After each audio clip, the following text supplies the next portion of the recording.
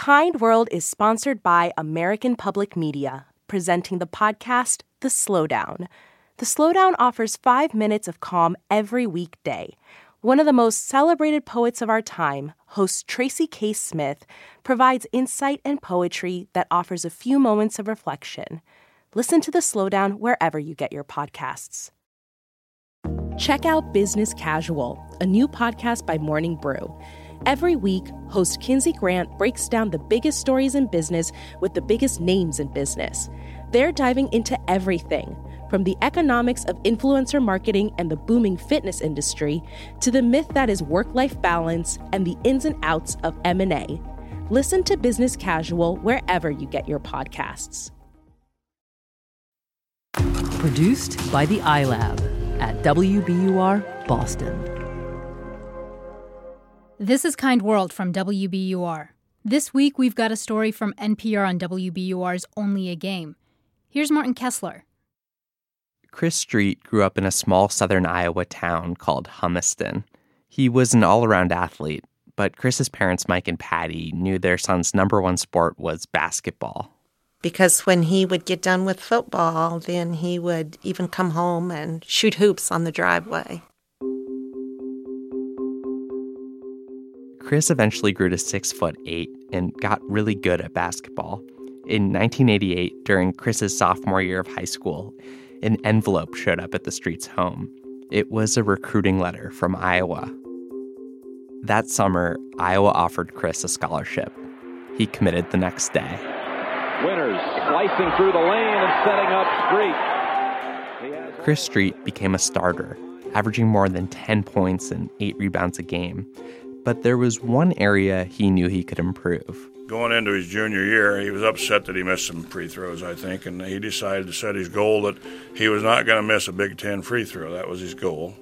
That next season, Chris made free throw after free throw, and he started approaching Iowa's school record of 33 straight, which had stood for 24 years.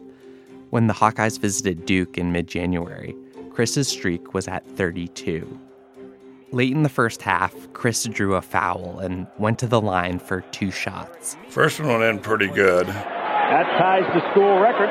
The second one kind of rattled around a little bit, but once it went in, the house kind of exploded. We exploded. We were very excited for the... We were ecstatic for him. Yeah. Just ecstatic for him. After the game, Patty left a message at her son's apartment. Telling him how proud we were of him and congratulations. 3 nights after Chris set the record, on January 19th, 1993, Patty was closing up the family's mom-and-pop convenience store when her husband showed up. I knew something was wrong when he came. And he said, "It's Christopher." And I said, "Oh, did he blow out a knee?" Because I thought, oh, he blew out a knee, you know. And Mike says that he told me, but I did not listen. I wouldn't listen. Chris's car had collided with a snowplow. Chris was pronounced dead at the scene. In the weeks after Chris's death, Mike and Patty attended some of Iowa's home games. They wanted to be there to support Chris's teammates, but eventually they stopped going. It was too painful. It just brought back too many memories, I guess, and that he's not here, with us. Years went by. Mike and Patty stayed away from Hawkeyes games, but they were grateful for Chris's consecutive free throw record. It was very special because, as a parent who's lost a child, you don't want people to forget him. And I guess with that record, it was just another thing to remind people not to forget him.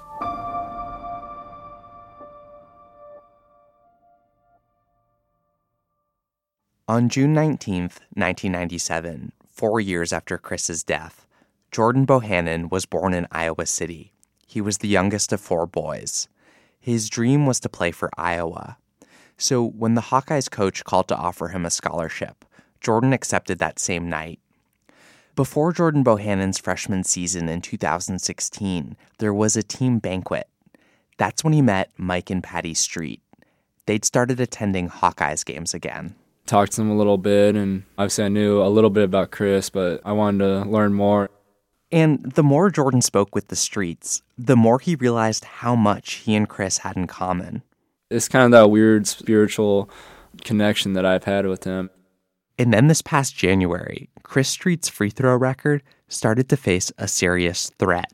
And there's number 30, Bohannon. 2 more in the well, Iowa by 11. You know, of course, we were watching it close. It was one of these feelings that I had. I wanted him to break it because he's such a good person, good Hawkeye family person. We always said, who better to break it, than Jordan. But yet at the same time, as a mom, you'd like for your own child to keep it too. So it was just a flip-flop there for me anyway. In mid-February, Jordan Bohannon hit his 31st and 32nd straight free throws. A little over a week later, Iowa hosted Northwestern in the final home game of the season. Mike and Patty Street were in the stands. Late in the first half, Jordan tied the record. And then with 2 minutes and 15 seconds left in the game and the Hawkeyes leading by 8 points, Jordan Bohannon went back to the free throw line with the chance to break Chris Street's record. I think Patty said, here we go. I think I did say that, didn't I? Here we go. He's made 34 straight. And he does miss it. So he does not break the Chris Street record. Jordan's shot clanged off the front of the rim. Mike and Patty say they were shocked. Patty looked at me and said, well, I do that on purpose? And I said, well, I don't think so.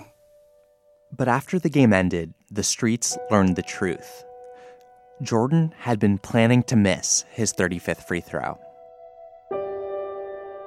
Yeah, obviously that's not my record to have, and obviously that record deserves to stay in his name. I've heard a lot. I'm like, oh, Jordan, you shouldn't have done that for, Christopher. You shouldn't have done that. That's what I kept telling myself. But then as you have time to think, and you're like, wow, what an incredible act of respect and kindness. And Mike and Patty are back in the stands this season, cheering on Jordan and the Hawkeyes. It just brings back a lot of good memories now, and it's not the hurt. So in that respect, it's wonderful.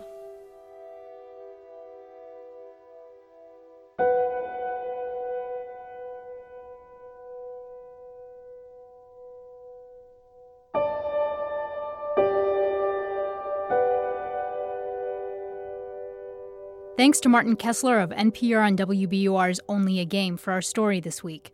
Learn more about Only a Game at wbur.org/onlyagame. You can listen to more Kind World stories at wbur.org/kindworld and on Apple Podcasts or wherever you get your podcasts. Be sure to like and follow us on Facebook and Twitter at WBUR Kind World.